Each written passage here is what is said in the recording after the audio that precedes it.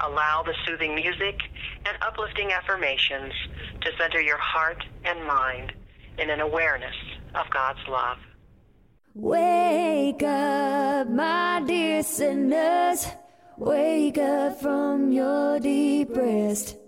Won't you say your prayers and know that you are blessed?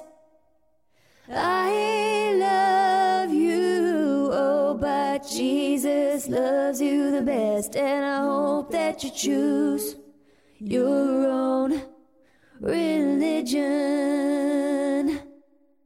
Hello, my dear sinners. Welcome to Choose Your Own Religion.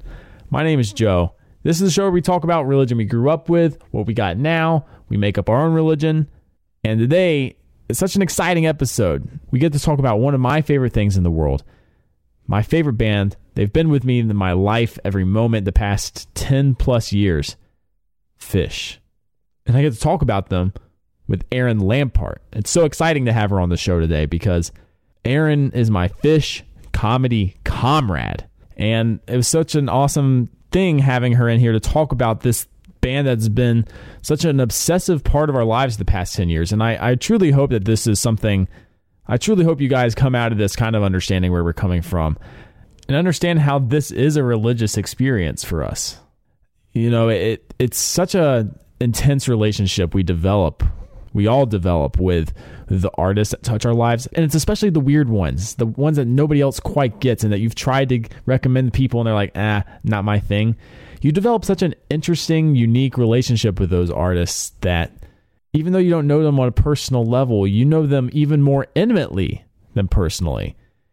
And that's what I love about Phish is that you understand their intimacy by them being nonsensical, by them not having spiritual pride that I fall into so much. Whether I was a Christian growing up, or I was pretending to be enlightened, or even there's a spiritual pride to being an atheist that we all sense. And it's this holier than thou thing that all religions and all people who aren't assholes agree sucks. And Phish has always been about not taking it too seriously. There's no spiritual pride head trip. The only trips Phish has taken me on are musical odysseys. In the words of Gene and Dean Ween, you may think that I'm a loser. Well, you suck. I'm not apologizing for Phish. I've apologized enough over the years. I've thrown him under the bus. I'm sorry, Trey. I was young. I was scared. I wasn't confident in my own weirdness. But the cock has not crowed 3 times. This is my band. I love them, and I just want y'all to understand. If you don't like Phish, there's so much more in this episode. I want to thank Erin for being so cool and honest and open on this. And we talk about self-love and we talk about relationships. I feel like I'm ready to be in a relationship just after having this conversation. Erin's great.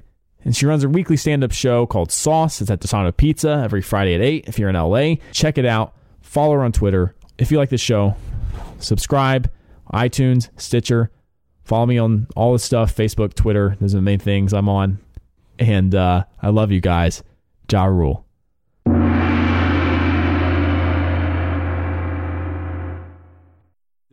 bothers me. Why don't more people like Phish? Are we recording? Yeah, we're recording. I don't do a lot of podcasts.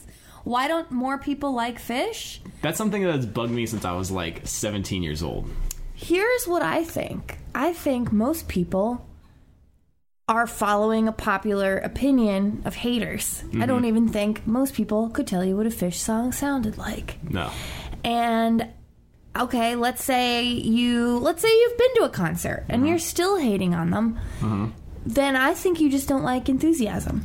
Mm-hmm. It's so infectious. I think you have to be a true, cynical, closed-minded person to not at least have a good time at a Phish show. I'm not even saying you have to like the music. Yeah. It's like, I get it. One time I was driving down the 5 freeway, going to San Francisco, and I had this revelation. It felt like a revelation at the time. Sure. But, it's just, if you get it, that's great. And if you don't get it, that's okay too. but no one should hate each other for liking it or not liking it. Like, if you don't like it, I almost feel bad for you, because it's like you can't find the joy in your heart. Yeah.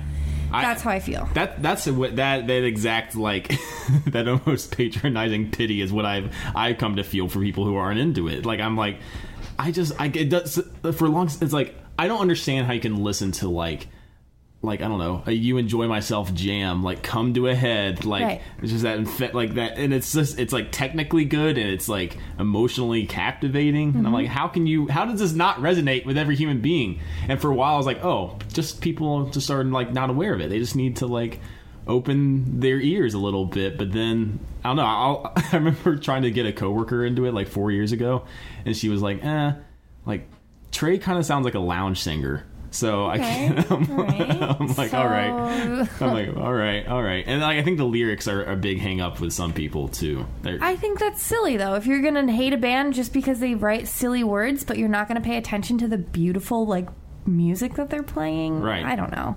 Who cares? Yeah, I don't know. It's not about the words. It's totally. I think that's what people maybe miss. And there's like are you familiar with, like, Alan Watts at all? No. He's like this old British scholar and kind of philosopher dude who, like, he's a total hippie, like, brought, like, Zen shit over into California, like, he moved. And he has this thing about, like, he had a statement about music. It's like the only good music is, like, meaningless. Like, good classical music, like, you don't like, Mozart's not preaching you to anything. It's just like, listen to Mozart. And that's kind of what I feel like Phish is to me. It's like, it's not trying to send any particular message. It's moving. Yeah. I would totally compare that to, like, classical music in that same way. Yeah. It can move you, and if it doesn't, I'm sorry. I feel bad. Yeah. How did you get into them? Like, how old were you? Well, the first time I heard them, I was probably about 12, and I was riding in my brother's Volvo, which that is a car that has appeared in my dreams more than once. So I don't know. I'm not really saying anything about that other than that car was somehow significant to me. So I'm riding with my older brother. He's 5 years older than me. We're in his Volvo. I believe the first song I heard was Reba.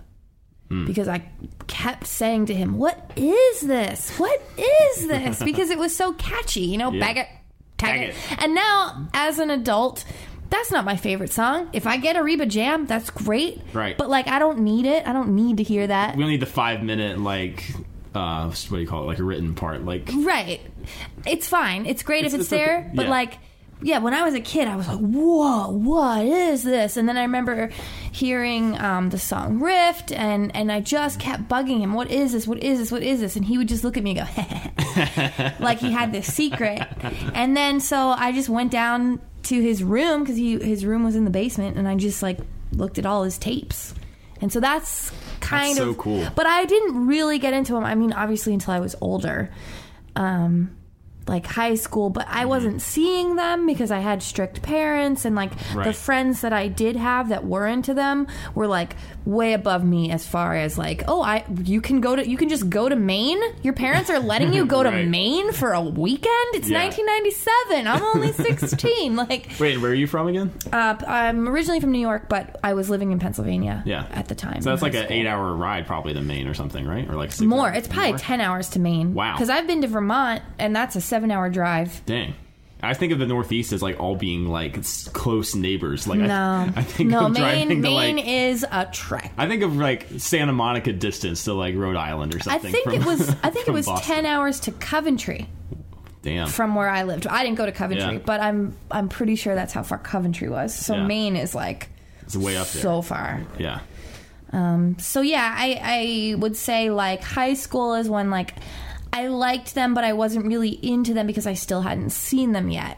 Then they broke up. Yeah. Then I was like, well, great. Now I'm never going to see them. Yep. Then 2003, they reunited. I somehow got a ticket through my friends. We got tickets somehow.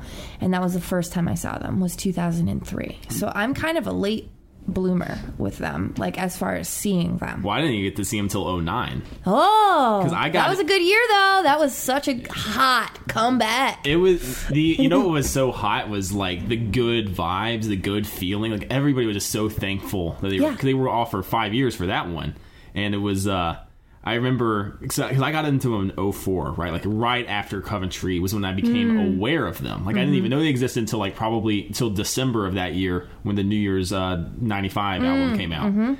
I remember like I had first heard like a couple songs like off of Yunta, like Fee. I think Fee was the first one where I'm like, oh, they can like write good songs. Like this is like just a good tune. And then the New Year's 95 album is just that was fucking game over for me. Because I was like, wait, this is live? This sounds better than anything I've ever heard written. That's funny. And then I was like, I'm never going to get to see him. Shoot, 5 years later, I'm living in North Carolina still. And I wasn't able to I didn't get Hampton tickets, but I drove up like 16 hours or however many to Connecticut to a show in Hartford because I had a friend up there. And I saw my first Phish show. That's awesome. It was amazing. Yeah. It's funny because when I moved to California, they were in their hiatus, they were in a breakup. Everyone thought that was it. Done. Yeah. Done.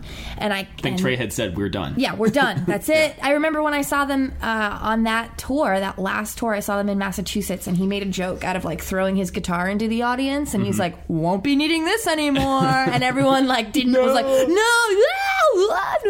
like such a mix of emotions. And like to put it in context for people who don't understand that, literally, I mean, they joke about Trey as being a Jedi. I mean, that would literally be like what do you call it? Luke Skywalker being like, guess I don't need this lightsaber anymore, just like jokingly throwing away his lightsaber. Yeah.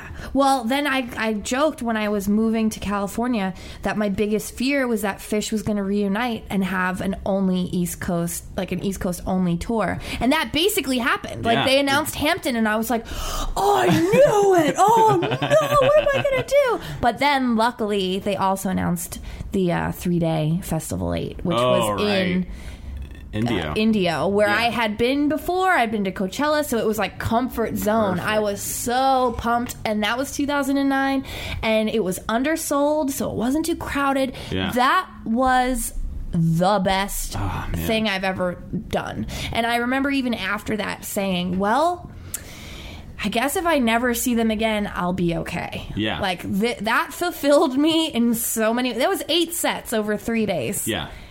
It was perfect. How many did you go with other Phish fans? I went with one friend who, unfortunately, we're not friends anymore, and it really bums me out because there's like no explanation why we're not friends. But I went with my friend Maddie, who was my best friend when I first moved here. I didn't really know anyone else, and he had never seen them, but he was a big he was into like Soul Live. That's his Phish. Yeah. And so I don't know. Somehow we decided we would go together, and it was great. It was really a truly amazing experience. We both had a blast. That's incredible because the Phish festival is elusive for me. Like that's on my bucket list is like next big Phish, because I still haven't been to any of them. I haven't, because I was on the East Coast when they did Festival 8, and then now they've all been in like Watkins Glen, New York since then. And I could make it, but I just couldn't really afford it for the past several years. And but like, I mean, I know what the feeling of a Phish concert is be like, and like that feeling of like a community of like there's 20,000 people who get my weird thing. Yeah. But that's like on a spiritual level. Is it like that at the festival? Just amplified? Yeah, no, it's crazy. Well, Coachella, I don't want to compare the two, but it is like a little bit of the same. Like there are now so many people that hate on Coachella who, again, they've never been there, so they only know the stereotypes. It's so hot. Oh, there's so many stupid people. Yeah. Yeah, that is totally true. That's so true. But if you know what you're doing, and you everyone has their own time. Yeah. I think Trey even says that in one of the documentaries where he's like, what was it? It. Yeah, you have that DVD? I do. Yeah, I think he talks about how like everyone can go off and like have their own experience and then like come back together and be like, oh, I saw this. Did you see that thing at this time? Yeah. And like that's what Coachella is like, and that's why I love Coachella, because it's the people who do get it, and the people who are good and will do good for you and help you out. And oh, do you need water here? Take my water. Like Coachella is very much like that. The Phish festival that was in the same space was like 100 times more like gratitude, sincerity, just like intimacy, pure, probably. Yeah, pure. Like no one was rude ever, and there was one day where they had Bloody Mary bar, and it was so many people waiting in line, but it was a fun line. No one was like impatient or complaining or this and that. And it was over Halloween, right? So they had like the Halloween costume weekend stuff. People were in costumes some of the time, half the time, all the time. It was like there was no rhyme or reason to it. It was the best Bloody Mary I ever had. They had this like station with like olives and pickled green beans. I just loaded. I had like the best Bloody Mary I've ever had in my life. They did a thing where they had coffee and donuts on Sunday morning. Same thing. Huge line. Everyone's happy. Everyone is happy. That's what Phish is. Everyone's happy. You go to a Phish show, everyone's happy. Sure, there's a couple of fucktards somewhere in the crowd. Oh, you know what you do? You move away. Yeah. That's what I do. If I go to a concert and I feel a little uncomfortable around the people next to me because they're like snorting shit that I don't know what it is off of their keys, I'm probably going to move because I don't know what they're going to do. Yeah. It's so like... And it's such an interesting thing. Like, I don't know. For me, sometimes I shift between wanting to be invisible, like fly on the wall in those situations. Like, I just want to observe. I just want to take it all in and like coast through. But then sometimes, and I remember like you in like your pantsuit and your your meat stick sunglasses. You're just like exuding this amazing vibe, and everybody's like, fucking great pantsuit. Yeah, that was one of the best nights of my life. I couldn't wait to wear that. I've worn that pantsuit more than once, but that was where I needed to wear it. That was like, I bought it. Meant for. I was like, yeah, Halloween's coming up, but Phish is coming up. That's where I'm going. Totally. And like, man, this past year at the Forum and the year before where we went, it's just like, sometimes, and it has a way of just like shaking me out of my system where you're like, maybe like, for me, it was like a couple of summers where I was just like going through a grind, going through a little bit of a grudge period. And then all of a sudden you're just blasted with this love energy just out of nowhere. Yeah. Everything feels okay. It's incredible. And like, I know we're talking about Phish, but I didn't think that it was possible to feel that anywhere else. And then I did. Where? Dr. Dog. Ooh. September 30th, 2013. Damn. To be exact. I mean, I had seen them before. I'd definitely seen them before. Yeah. But something about that show, it was definitely where I was like in my life. Like I had a terrible, almost terrible whole year, and I was like working on coming out of it. I was doing a lot of work to get myself in a good place. Mm-hmm. And then, I knew I was going to try to go to that show. It was sold out at the Troubadour, and I went anyway.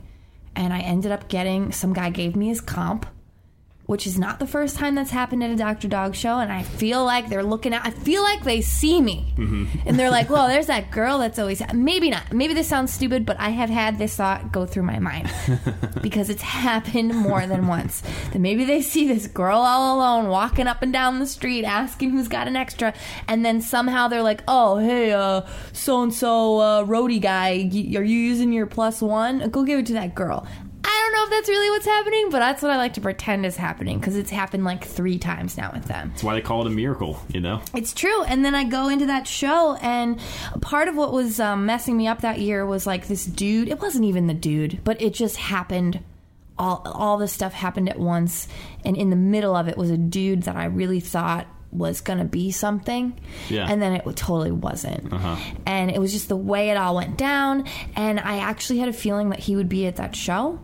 And he was with the girl that he met on the date that we were on and then went for. Oh, no. Oh, it's just so many things. There's so many layers to that. I call them my unfinished business, but actually it's totally finished because at that show, I saw them both and I didn't care. And I knew that I was having a better time than them. And I even like caught him out of the corner of my eye dancing. And I was like, he looks dumb.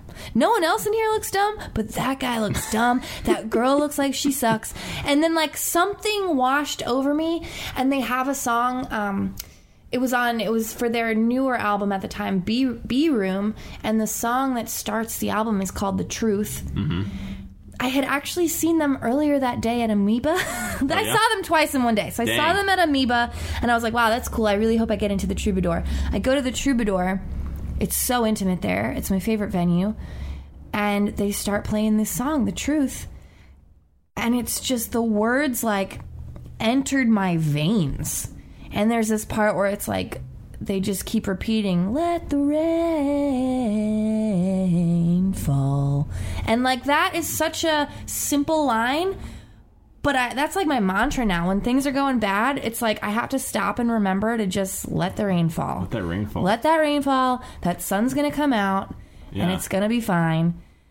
That show was, like, life-changing. That's, like, sometimes I don't know, I think about, like, what is happening in those, like... I love they say music is like the international language, right? Mm-hmm. Like it's something that just transcends word, and it's I don't want to like dissect the frog here, but it's like what is happening when you have like that goosebump feeling. There's like just there's an elevation when you hear like a line like that speaks at some weird truth. It almost took my breath away. It spoke to me so much. Like I felt like I was the only one in there.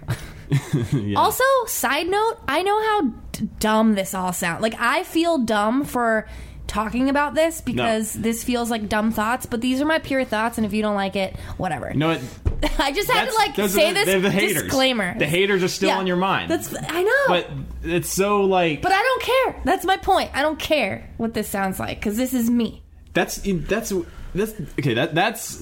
a thing that I love... At Phish, or Phish is one of the few communities. I know other ones are out there, and I think there's something about when anybody finds their own secret society, right? Mm-hmm. And that's what it sort of feels. It feels like a giant secret society where we all know the language, we know the shared history. It's like there's just a huge level of like green lighting people's energy and enthusiasm. You don't have to check. Like you don't have if you were. Me and you having this conversation at a show, we wouldn't have to be like, "Oh, I'm sorry, guy." By the way, I know this is dumb. I know this is crazy. Like, no, they're like, "No, fuck that." Yeah, you know. That's when you told me you were a Phish fan. I was like, "Okay, I'll go to a show with that guy sometime." And then that's what happened. That's exactly what happened. And now we have like this connection that like not everyone can have. It's like a special. It's almost like we're wearing an invisible badge. Yeah, like when you know that someone is really into Phish. Okay, cool, you get it. It's so true. Congratulations. Like, the instant I find out anybody is, I'm like, oh, cool. Yeah. Like it's you can have a conversation with that person off of that, because I had known you for a couple years, but we had never like talked that much. No, and I was like, oh shit, I think you said it like on a bit at something, or you like offhandedly mentioned it or something, or maybe Steve Hernandez told us that we liked Phish. I don't know, because he maybe mentioned it to me one. I know he definitely podcast. He definitely knew I was into it. Okay, yeah, but, I don't know, but it was. It's so great. And how, for me, do you have, like, with, like, these periods, to me, I like, there's certain songs like Harry Hood or, like, Slave or whatever, they're, like, I've listened to them now for a decade, and there's, like, like, riding in the car, there's, like, been so many emotional periods in my life where, like, I'll hear a certain song and I'll, like, connect and be like, man, like, you feel like a chapter is turning in your life. Do you know what I'm talking about? Oh, totally, yeah. I have that with a lot of different music.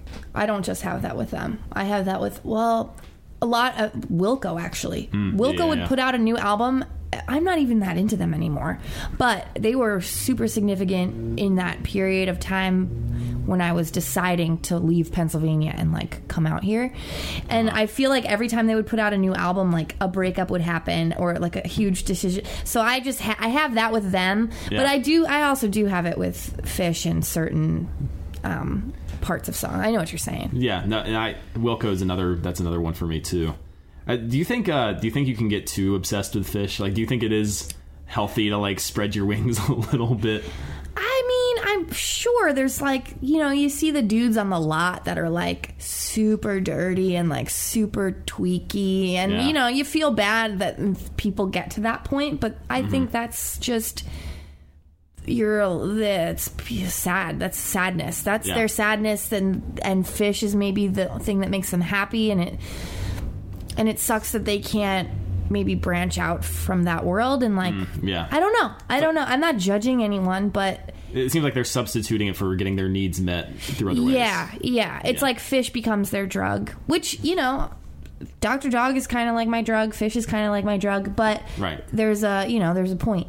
There's a responsible. There's a boundary. Yeah, there should be boundaries, I think. Yeah. Have you ever like sold anything online or anything like been a vendor or anything like that? No, I think the only time I ever sold anything anywhere was my friends and I got Radiohead tickets in Philadelphia or in Camden, New Jersey, which were impossible to get, and we were like, let's just bring this case of Peel's beer and just sell it for like $2. So that's the only time I've ever sold anything, was like a case of Peel's beer for $2. Never even heard of Peel's beer. Yeah, it's disgusting. It's worse than Pabst. It's like worse than PBR. It's cheaper than PBR. It's like the Jersey, Pennsylvania. It's like it's spelled like PIEL''S. Wow, Peel's. So you could like, it's like, you're not even drinking Yingling at that point. No, I don't know. It's like grandpa's drink. Like grandpa's drank it in the 40s. But no, I've never been a vendor. I don't know how that all works. Yeah. And I don't have anything to sell. Yeah. I had I had one summer where I followed Phish with my girlfriend at the time, and we sold like water a few times, like bottled water, but there's one time when we it was at Alpine. It was at Alpine Valley, Wisconsin, and she really wanted to sell crepes, like her grandpa's like crepe recipe. Ooh. that were really good. And I was like, I don't know how that's gonna work. Like, we had a portable grill and everything. She's like, no, like, we just need to try it. Like, it'll be fine. They're going to be super popular. We sold, like, literally one crate the entire day. Because it turns out it's, like, kind of gross to, like, see people handling eggs and, like, dealing with eggs in, like, a parking lot. Yeah. But I'll tell you, the one guy who, like, bought it was like, holy shit, this is so good. That's and he awesome. bought, like, 5 more. But yeah, it's tough racket out there if you want to like actually try to make a living at that. Yeah, I don't know how. I mean, grilled cheese is the way to go, I guess, if you're making stuff for people, because that's universal. Vegetarians eat it. It takes 4 minutes to make one. It's cheap ingredients. I feel like if I were going to do anything like that, I would probably sell grilled cheese or smoothies, because people on acid want smoothies. Yeah. I learned.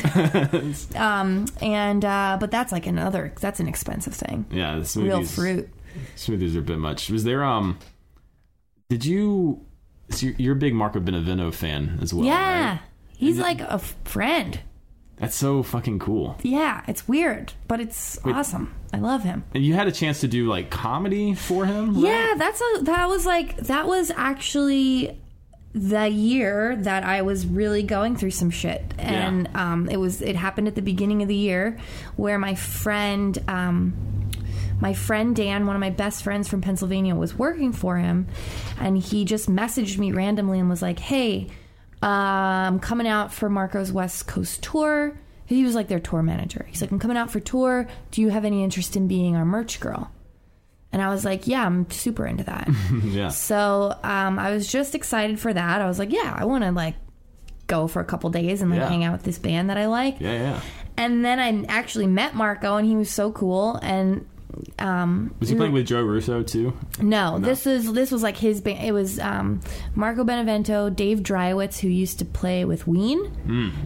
So it's him on bass, and Andy Borgner on drums, and that was it. It was just the three of them, and then they had a lighting and a sound guy, and this other band, Mike Dillon, was opening for them. It was great. It was so great. But the night that I met him, they had just gotten into town, and I met them for some couple beers, and Dan was like, yeah, you can come with us up to as far as like Santa Cruz or whatever, or San Francisco. I was like, yeah, I'd love to. I said, I have a show in San Francisco on Saturday night, so I don't know if I can do merch then. And Marco was like, oh, what's your show? And I was like, comedy. And he was like, oh, you should open for us. And I was like, what? Like, nice joke, Marco. Right. So I like thought about, I didn't really say anything about it again, and I thought about it, and then the next day we went to the Mint, I think, the next day. And then I didn't say anything about it until we were in Santa Cruz, or it was actually Felton. And I said to Dan, I was like, do you think Marco was joking about that or serious? And he was like, well, every time he's joking, he's a lot serious. Or anytime he's serious, he's, it's usually he's serious. Yeah. And I was like, okay. He's like, I would wait till like after sound check and just go up and be like, did you want me to do that thing? Yeah. So that's pretty much what I did. And he's like, yeah, do it. Yeah, do it for sure. And then I did it. Sick. And it was great. It ended up being great. And he was like, you're doing it again tomorrow. And I was like, what? Damn. I don't know if I can do that. How was doing comedy for a music, for a concert, for like a concert going crowd who didn't know you that like at all, really? It was terrifying. Yeah. It was terrifying because it was also 2013. So that's 3 years ago now. So I know that's nuts. 3 years ago. So I'm 3 years more experienced now, and the thought still terrifies me. So thinking back then, like that took a lot of balls for me to even be like, hey Marco, were you serious about that thing? Holy shit, yeah.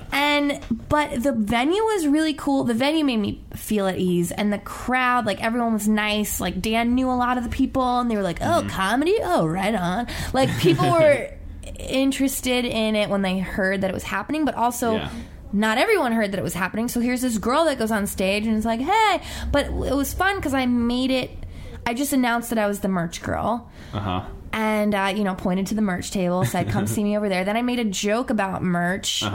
And then I was like, oh, secret comedy set? What? And it was awesome, and they were really cool about it, and they were really receptive. And I do think that it has to do with Marco. Like, he is a magical man, and he is such an entertainer. But I think his fans know to expect that he's going to be full of surprises, and he's got a lot of hats and a lot of tricks in his hat, you know? So that was really cool, too, because I had seen him before in Portland randomly. That was like... So, yeah, I just knew what his fans were like, so that put me at ease. And they were really cool about it. That's so cool. Yeah, it was... How long did you do? I did 10 minutes.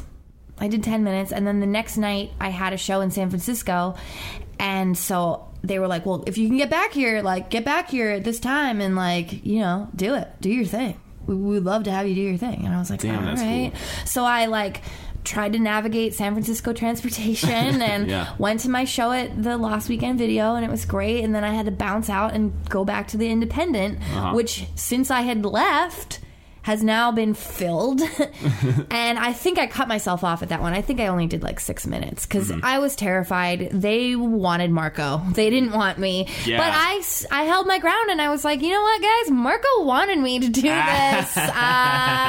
So can I finish this joke? Who wants to hear me finish this joke? And then I got them on my side. That's awesome. But it was like the most I've ever felt like really steering a ship on some crazy storm water. That's like, it's so weird, like doing comedy for people who don't feel like they want to hear. Like, it seems it's a weird feeling. Yeah, people were into it. It was like at the Independent. I mean, there was so many more people there than were there in Felton, California. So it's a little less intimate, a little less personal, maybe. Yeah, I was on top of this huge stage. Like, it was crazy. It was wild. Nuts. Yeah. I don't remember it. I don't think I've even watched that set because I'm like, I don't want to know how that went. Yeah. Like, I just want to remember it however I remember it, which is barely. Yeah. You know? Have you ever played music or anything? Or No, I picked up a guitar when I was 14 and tried to teach myself. I played with guitar. I played with a guitar for all through high school. Because I was talking with Rick Wood the other day, who I guess apparently randomly plays music on the side, or just started playing live sometimes. And he's like, yeah, it's weird. Like after doing comedy and you can like read a room, it's like weird to be playing music and you can tell when they're not into it. It's such a weird feeling. I wouldn't like that. Yeah. It's like, I don't know, even at certain open mics where the energy is low, you're kind of like, you feel like it's like, best case, I feel like I'm forcing my jokes on you, Yeah. It's weird, but that's such a cool story. Would you ever do that again? Oh, totally. I would totally do it again. Well, my friend doesn't work for them anymore. He works for a different band. And honestly, like, to have another person on their tour, because they treated me like a queen. That was the other thing. They were so nice. They, like, I had meals and I had beers and we found places to stay. I mean, it wasn't very long, but the point is, like, I was so grateful for them because I didn't really have to do anything but just show up. Yeah. You know, and I kept an eye on the merch and it was fine, you know, like. What's hanging out with musicians like versus comedians? It was really fun. I mean, it helped that those guys are great guys. Like, Dan even said he's worked for a ton of bands. They're the band that he wishes he could work for forever, you know? But they are also, you know, they don't have a lot of money. Sure, you know? So I think it was supposed to happen again, but I was, like, really shy about asking. I don't know. It sounded like they really wanted me to come back, but I was being shy about being persistent, and also I knew that they couldn't really afford to take on another person, so I didn't want to, and I would have had to miss work. But so yeah, I would have totally done it again. It just didn't really. No one was being pushy about it, so it didn't really happen. But I've hung out with them again. I've seen them. I've been on their guest list, whatever. Yeah. But hanging out with them was a blast. Dave Dreiwitz is one of the funniest people I know. Marco, like I said, he's just a magical man. He exudes this magical, happy, positive vibe where you think, I trusted them. I trusted them all. Yeah. And Dan is a lot like that. It makes sense that they found each other because Dan I've known since I was 15, and I'll do anything if Dan makes me feel safe. Like, Dan makes me feel safe. Marco makes me feel safe. Those guys all made me feel safe. Yeah. I've never really hung out with any other musicians to have, like, references. Any other established musicians to have another reference point, but that was truly one of the best times of my life. That's so cool. Yeah.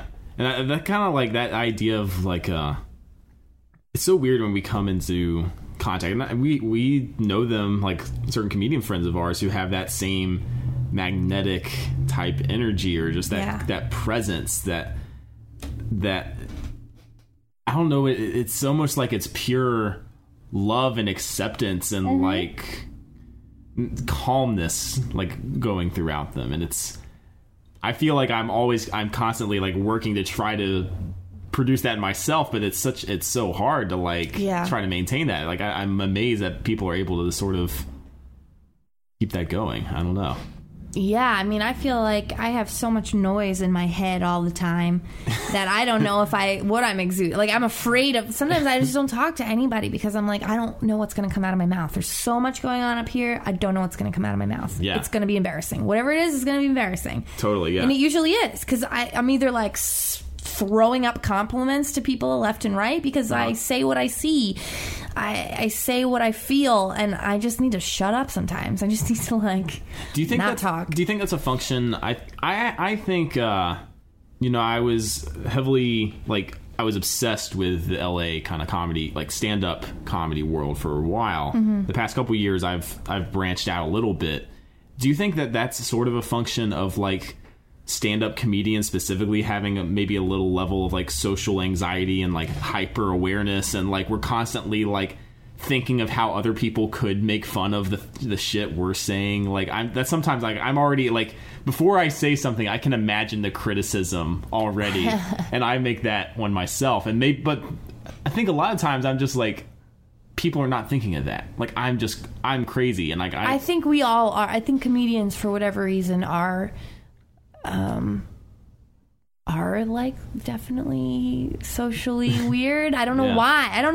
And I'm not saying it's just comedians, but I only really know comedians at this point. Yeah. But it is kind of comforting when I meet someone who's not a comedian, who shows signs of the things that I do, like, oh, I shouldn't have said that, you know, like, when someone like shows awareness.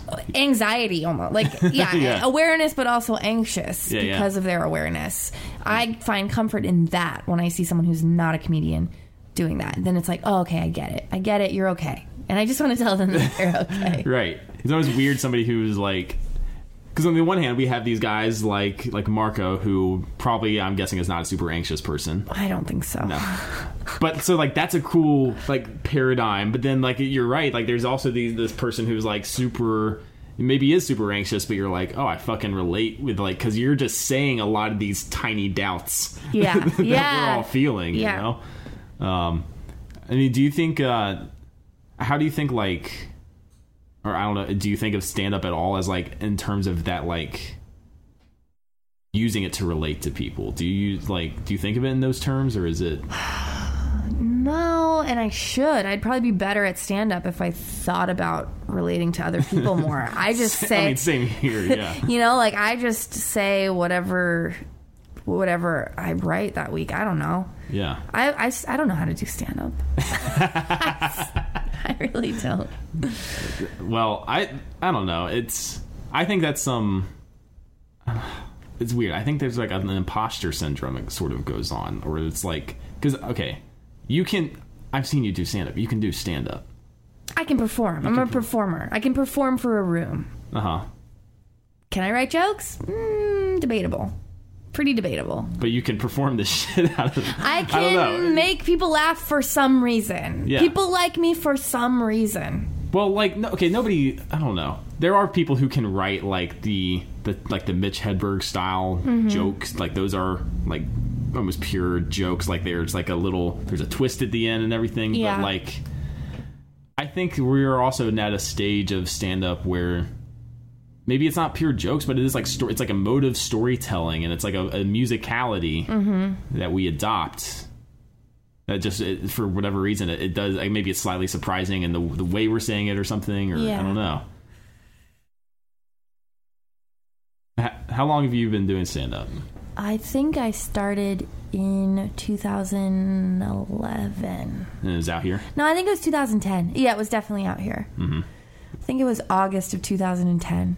Did you move out here to do stand-up? I moved out here for comedy. I just didn't know what. Where? Yeah, I didn't know what. I used to do a lot of theater growing up, and then I stopped, and then some point in my 20s, I, like, decided to try and do another, like, community theater thing at this place that I really liked. It was like it was the edgy community theater. It wasn't like your grandma's the like the Whitaker Center. You know, this was like this was the edgy one that made all the news because it was a conservative place, and people would be like, I can't believe that they're showing this play at this place in this town right near the cloisters. How dare they? A musical about AIDS. How dare they? Yeah.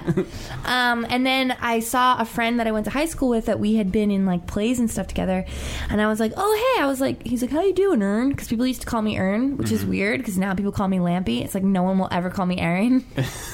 Except my boyfriend, and I love that about him. Thank God someone calls me by my real name. But he's like, I was like, oh, guess what? I'm getting back into like theater. I'm in a play. I'm really happy about it. And he's like, oh, that's cool. He's like, when are you going to focus on your comedy? And this is a guy that had known me since, like, you know, middle school. Yeah. And I was just like, no one had ever framed it that way. Huh. Yeah. And I was like, oh, I have a comedy I can focus on. So then I started thinking, you know, yeah, what can I do? And then I started looking into like Second City, and that's what I was like, oh, they have one in LA. I'll go there. And that's how I started. I just started. So you want to do like improv. I started it. I knew I wanted to do sketch stuff, and I knew that I wanted to start at Second City. So I just started their program immediately, and then from that I like started writing sketch stuff, and then from there I don't remember where I saw stand-up, but I saw Rory Scovel. Oh man. And I was like, oh, you can make it whatever you want. Whatever the fuck you want, especially Rory. Because I never thought I would do stand-up. I was like, I thought stand-up was all just, what's the deal with my vagina? You know, like. Charlie Sheen's in the news today. Right. You know? So I just always thought that stand-up was boring. Yeah. And then I saw Rory, and he just opened with something really ridiculous, and he just kept repeating himself, and it was so funny. Yeah. And I that was the first time that I was like, okay, I can make this whatever I want. And then I started. So that's what made you fall in love with it more than Sketch. Did you feel like Sketch was kind of confining in that way? I don't feel like I'm a good writer. I don't feel like a strong writer. And then sometimes I do feel like I am. And then sometimes I'm like, oh, I'm a fraud. Maybe that goes back to your imposter syndrome. Yes, I constantly feel like I'm a fraud. And I think a lot of us do. And knowing that a lot of us feel like that is also comforting. Because it's like, okay, don't give up, don't give up, don't give up. This person who I totally know is not a fraud is thinking they're a fraud too. Yeah. Which is crazy when you think about that. When you get that, like, justification that someone that is way ahead of you, that's successful, like making money at it. Yeah, you know? Someone that you admire, that is successful, that is doing what you want to do, and they're like, I don't know what I'm doing. And then it's like, okay, all right. You don't have to know. Thank God. Yeah. Yeah. Yeah. And so, like you... And you have I feel like you have a pretty personal stand-up, too. Was that another aspect of it? Yeah, that's another thing that makes it hard is because I talk about whatever's going on, and then sometimes that thing will be resolved, and then it's like, oh no, I don't have jokes anymore. I mean, a lot of my jokes for the first 3 or 4 years were all about unfinished business and like dating and this and that, and I really liked a lot of those jokes because they were really honest. They came from dark places, and they were just things that, you know, like while I was like crying about all this stuff, like something would make me laugh. I would have a thought that would be like, that's pretty funny, and then, you know, then I would try it, and then that's who I became. But then when I met my boyfriend, very ironically, right before that September 30th Dr. Dog show, we met and we had our first date 3 days later. Damn. I really think that like all these things just fell into place for me to be in a happy relationship. But then I was like, oh, fuck. My problems are getting fixed. Now what do I write about? So I went through a crisis like the first year we were together, and I was like, I can't do this. And I'm going through that again now, because then I was like, okay, cool, I'll just talk about waitressing. But now I'm like, I can't waitress anymore. I think I need to quit my job. Like, all this other stuff is happening. And that's fine, because I'll just probably come up with stuff, you know, about that. But it's so hard because I just don't know if I'm ever going to have a solid set, like... You know, like what? I totally know, because I would write the same way, with like from dark places, from shitty things happening, or like shitty problems I had, and it's weird. Like, to me, I remember feeling like there's something, I can't even remember what bit it was, but just like, I just remember being like, I could probably like do the psychological work to like fix this issue myself. But it's such a good joke. I don't want to fix it. Well, it's a weird, like, Arrested Development. I've definitely heard people say that before. Well, it's funny because my boyfriend was helping me build my website a little bit, or he was helping me like choose video clips. And that's one thing I hate, is watching myself. Oh, me too. But that's terrifying. Part of it. You have to hear what you're doing, so you could be like, shut up, just say the one word that made the people laugh, you know. That's how I work on my fucking craft, is I just tell myself to shut up. But so we were watching this one clip that was from so long ago, and I forgot about the joke, and he was like, that's a good joke, why don't you tell that anymore? I was like, because that's about I'm in a relationship. I can't talk about that. And he's like, you can still, no one has to know you're in a relationship, but I can't, I'm not one of those comics that can just go out there and tell fake stories. Same here, I can't. I actually did try that when we first started dating. I was like, well, maybe I can still do those jokes, but there's no conviction. Like, totally. I'm the same way. Yeah. I'm just an honest person, and I can't talk about stuff that didn't actually happen, you know. It's like there's a difference to me too between like maybe changing a detail in a story of like, this happened 5 years ago, and maybe it was a woman with red hair instead of brown hair, or something like something that just actually that works for the joke, that like that stuff I can like change a detail, but like the emotional seriousness, or like the facts of like, oh, I'm not dating somebody, it would be so weird to like. But that's totally sweet that he was like, hey, you don't have to say you're dating. I know. I was like, I can't do that. Sell me out. And so you've been dating him since 2013. Damn. Yeah. October of 2013. And did you guys move in together? Yeah, he moved in a year ago. A little over a year ago. He moved into my place because, I mean, it's a long story. But right. My place is great and it's cheap. And as is mine. Yeah, so he moved in there and it's been really great. Actually, my apartment has improved greatly since he moved in because he's an artist, so our walls are covered with art. Before they had nothing. I didn't know I didn't know how to furnish a fucking apartment or like make it look nice, and he came in and he did a lot to it, so that's cool. It's really cool. Before that, had you only lived alone? Did you have roommates? No, I've always had roommates. I've had a couple of bad roommate situations in LA, and I've had two really good ones. So it got me to the place of like when I was thinking about when I needed to get a new roommate, I was like, who can I even get to share this space now? Because I was so like out of trust for everyone, and I was just like, I don't want to live with a stranger, I don't want to live with a comic, I don't want to live with, what the fuck am I gonna do? And then I was like, I don't want anyone else in this space but that guy, and it totally worked. Totally worked out. You got the sweetheart artist guy.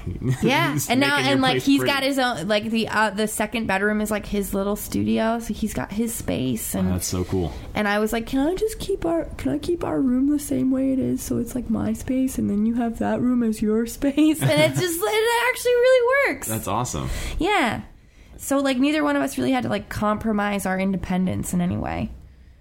I love it.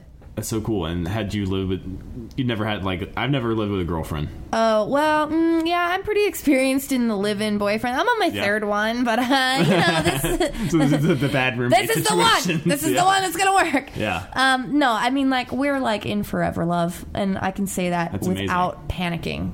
It's amazing. And, like, I lived with 2 boyfriends before, and, you know what? I'm glad that I did. I learned a lot about what I don't want. And I'm actually like still really friendly with those guys. One of them is like one of my best friends. That guy, the second boyfriend that I lived with, he truly like shaped me into the like confident dork that I am. Like he really helped me out without either one of us realizing it. He helped me get to where I am today. So I am forever grateful to that guy. He has always believed in me, and he's great, and I love him. We were just meant to be friends. Yeah. So along with Trey Anastasio, the ultimate confident dork. Yeah. Trey. That's so. And how? So how does it? You say you're like how does it feel? I don't know how personal we want to get, but like I can get personal. What is like the difference this time? Like when you say like I can say without panicking, like this guy. Well, I think I really had to like take care of a lot of myself. I really had to take care of myself. And when I look back on all of the 6 years that I was single in LA and like having such a hard time, it was a lot of it. I mean, a lot of it were that I was dating jerks. That is for sure. Like there were definite manipulative liars that would come into my life, and I'm really trustworthy or naive, however you want to put it. But you know, a lot of it was definitely them, but not all of it. Like when I think back to Unfinished Business, there was a lot going on in my life that I was not talking about. So then when I would talk about it, if that subject would come up, then I would probably have a really negative reaction. I was carrying around a lot of negativity that I didn't even know. Yeah. Until I started addressing it with myself. Yeah. So I think that I just really had to become who I am now in order to like sustain this thing, you know? Yeah. And we're both really honest with each other, and he gets me. He just really gets me in all the ways, and he likes me for all that I am, even the really like dark stuff, which has come out, you know. And that was one of my worries, because I was like, when I met him, I was in such a good place, and then things started changing a few months later, and I was like, oh no, he's gonna see it all. He's going to see it all if we move in together. Like, yeah, the shadow. And I was talking to our mutual friend. The reason we met is our friend Jess. She knew him from New Jersey, and I've known her for years. And and he used to work at the Apple store, and he fixed my phone. So anyway, that's how we met. But it's a genius. Yeah, so I remember telling her, I was like, he's gonna see like everything, you know, like I was like, and the only thing I could think of is like my car dying. Like, what's the worst thing that can happen to me? Well, my car would die. My car would be gone. What do I do? I didn't want him to see me in a helpless state, because I was like, everything's going so well, and then I was like, you know what? He's gonna have to, like, we're gonna have to see each other in these states of mind that like are, you know, human, but very vulnerable. Yeah. And you know what? He has, and he hasn't gone anywhere, and he's like loves me more for it, I think. And I've definitely seen him in ways that I didn't know could exist, and I still love him for it, you know? Yeah. So it's been pretty great. I mean, I can't even believe it. I can't believe that two people can like that feeling can even exist between two people and sustain. Yeah. I had no idea. Just hard to write bits about that beautiful. Yeah, hard to write bits about love. I you know, I've written bits about, you know, about him for sure, but I also don't like doing that. Like, I don't want to call him out. I don't want to make him the butt of my joke. I'll make myself the butt of the joke. I ruined a painting of his because of a fart, basically. I didn't want to fart in the same room, and all this stuff happened. A beer got knocked over when I jumped off the couch to try to go in the other room, and then the glass broke, and then the dog was coming over then I had to go and get the mop from the closet, and the bike was in front of the closet, and the bike fell over, and the kickstand ripped the painting. So, like, I'll talk about that. Yeah. You know? I just didn't want to fart. I'm sorry. Yeah, and you know what his response to that was? Next time, just let it out. Just let it out. So that's beautiful. That's really cool too, because like I can relate so much. It's been mostly single for me the past 3 or 4 years, and with spots of like serious relationships with people who had to move away or whatever, so like some amicable type breakups. But overall, yeah, it's for me, I had to work a lot on my own negativity and the vibe I was putting in. It's so weird. It's like you either don't recognize it, or like when you do, when you're in the middle of it, you can almost like start justifying it, like, well, I have reason to be negative, right? But it's so it's that the cliche is true. What they say is that you have to work on yourself before you can like come to a relationship. You know, you come to give, as they say. Yeah, sometimes I'll see like comics on stage, like newer girls I've seen talking about things that I used to talk about, you know, like, and some of them like I don't know. I'm thinking of like one girl. This is really bad. I shouldn't even talk about this. But sometimes I'll see a girl talk about her struggles with dating, and I just want to be like, you have to love yourself. Listen to the other stuff you're saying. Like, you're not treating yourself right now. You have to like just stop dating. That's what I had to do. I cut off all dudes for like, I'm not saying that I know everything, or, you know, this is just what worked for me, and I'm sure that it's across the board would also work, you know, like just focus on your own shit, because it's such a distraction to like have a dude to text, and then when he doesn't text you back, you're just gonna focus on that, and you're just focusing on all this other shit, and you're not focusing on the demons that totally exist in you. You're just kicking those cans down the road. And so I don't know, I'm really, really glad. Like, I told myself at the beginning of that summer, it was like April or May 2013, I was like, I'm not gonna pay attention to any dudes until like September. And I even had a guy be like, I'm in love with you. And I was like, I don't know why you're coming out of here with this. Like, I've known you, we're friends. Like, this is weird. Why are you doing this to me? I just got into therapy, guy. Give me a few months here. And like, I even tried to like kind of make it work. And then I was like, this is done. And then I like made him not contact me for a month. I was like, you need to just not chill. Contact me for a month. I need a month where I don't have anything trying to distract me. And of course, like, that was really helpful that month. I worked a lot on myself, and then we saw each other again, and he was right back to like smothering me, but it didn't feel right. I was like, why am I getting... And I was getting upset because I was like, why would I deny a man's love? But like...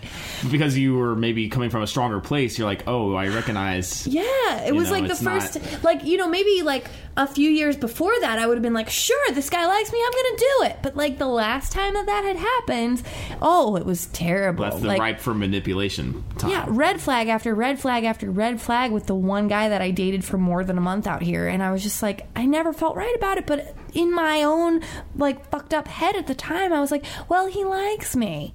He likes me, so I should. Yeah. But like, fuck that. If it doesn't feel right, get out of there. Yeah, and as somebody who I have gone through phases of life when I was much younger, when I was that smothering, that super doting or whatever you want to call it. But you know what? One thing I learned originally through this great Buddhist teacher, Sharon Salzberg. She's like she's great, but she talks about like how attachment being an enemy of love and how it's sneaky because attachment often looks like love, and it's like, you know, maybe sometimes when I've said it, or I don't know about this particular dude for you, but like they think they love you, they say they love you, but really they're just super attached, and attachment is about like trying to so subtly control that person through like, because true love, to me, real love is like, I want you to be happy in whatever configuration we are. I'm not trying to make you do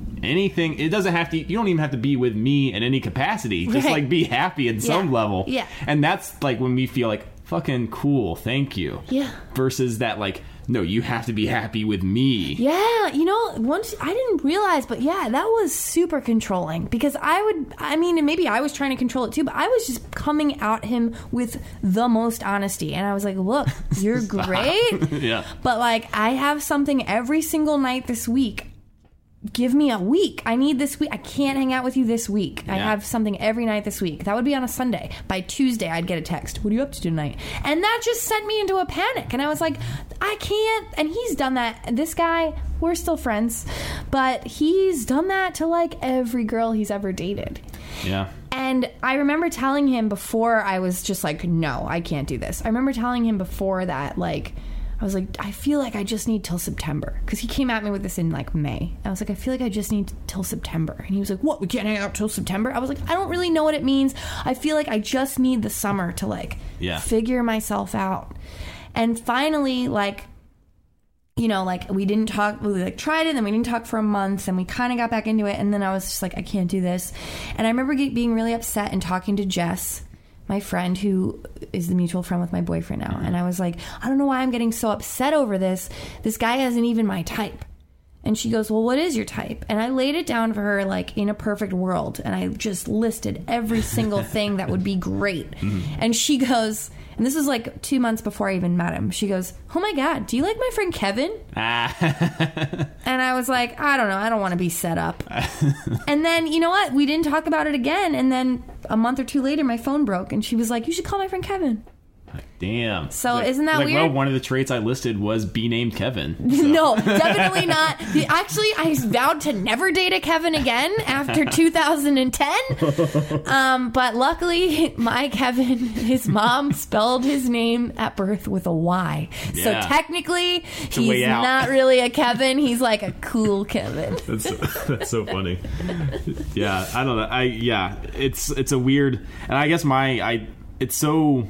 I've been dealing with that not with romantic relationships, but other relationships in my life, trying to deal with people who are that attached, and that my compassion comes in, I guess, just from being like they're not aware, because anytime you are doing that kind of behavior, like you're trying to be like, hey, why aren't you hanging out with me all the time? Like, why aren't you it's coming from some sort of hole in them that needs to be filled because they haven't done the work themselves either, you know. Yeah. And I recommend therapy. I think someone once told me, and I think this is a great piece of advice, but someone once said, I think everyone, and he's a little older than me, he said, I think everyone should have a therapist and an accountant. And I was like, that is pretty good advice. Like, I feel like tax time would be a lot easier if I just had a guy that I could go to and be like, here's all my shit. Figure it out. I haven't told anybody else this, but I actually just this past week I saw a therapist for the first time. That's great. And 2 years ago I saw one for it was like a short term, like an acute problem. But this is the first time I've gone and be like, I just want a dude to I want to build a relationship with this guy. I want him to know me. I don't want I don't have a specific thing, but even that first week, it feels so fucking good to be listened to. Right. And you can say your weird shit. Yeah. No judgment. And be like, am I crazy here on this? They're like, well, maybe this one you are, but the other stuff, no. Yeah, like, it feels good. Cool. Yeah. I recommend it. That's awesome. So, okay, normally it's about time to wrap up. Okay. Normally in other shows, we would make up our own religion, but we think people know Phish is always going to be our real religion. Okay, I will say this. I'm not saying that Trey is God. I'm not saying that. Not saying he's Jesus himself. No. But there's just something about him that makes people feel like it's gonna be okay. I don't know. That, for me, personally, this is really dumb. I know how dumb this sounds, but this is a true thing that's happened a couple of times. For whatever reason, I've dreamed that I'm at a really intimate Phish show. It's usually a very familiar venue. It's very small. There's only a couple people there. Somehow I got in. And in the dream, I'm panic. I'm like, oh my God, I can't believe I'm here. Am I supposed to be here? And I'm having an anxiety attack in the dream. And then Trey comes down and we either make eye contact from the stage or later he'll come down and he'll be like, hey, it's going to be okay. Everything's going to be okay. So I'm not kidding. Trey has appeared to me in my dreams and said, everything's going to be okay. That's so crazy. And I'm not saying that he's God, but when I go to those shows, I feel the thing that I imagine people who go to church and come out feeling cleansed feel. Yeah. I think I even texted you one time, before the show we went. I was like, let's go to church or something like that. Yeah. Yeah. I feel like that about this dance class that I take. That feels like my church. I feel renewed. I feel good. I feel okay. I feel like everything is going to be okay. That's amazing. And dancing, for me, I only 100% self-affirming dance at Phish shows. Oh yeah, you're moving your body. You're moving your body. You've seen me dance. You're one of the few people who has seen me dance. I'm not. Don't tell me how I move. I won't. I don't want to know. Because you know what? I'm not even paying attention. Because we're all just doing our own dance. We're all doing our own dance. Fucking A. I think we did it. Thanks for coming on. Hey, no problem. This is awesome. And you're awesome. Message to my haters. I don't care. I don't care. Get out of here. Fuck the haters. Well, that's the show. Thanks again for tuning in. If you like the show, subscribe on all the relevant stuff. Stitcher and iTunes in the main place. ChooseYourOwnReligion.com. Email me at joe@joequinn.net if you want to hear anything, if you want any particular religion talked about more, or whatever you want, whatever you like, just to say hi. Love you guys. Ja Rule. What's a Creative Podcast Network?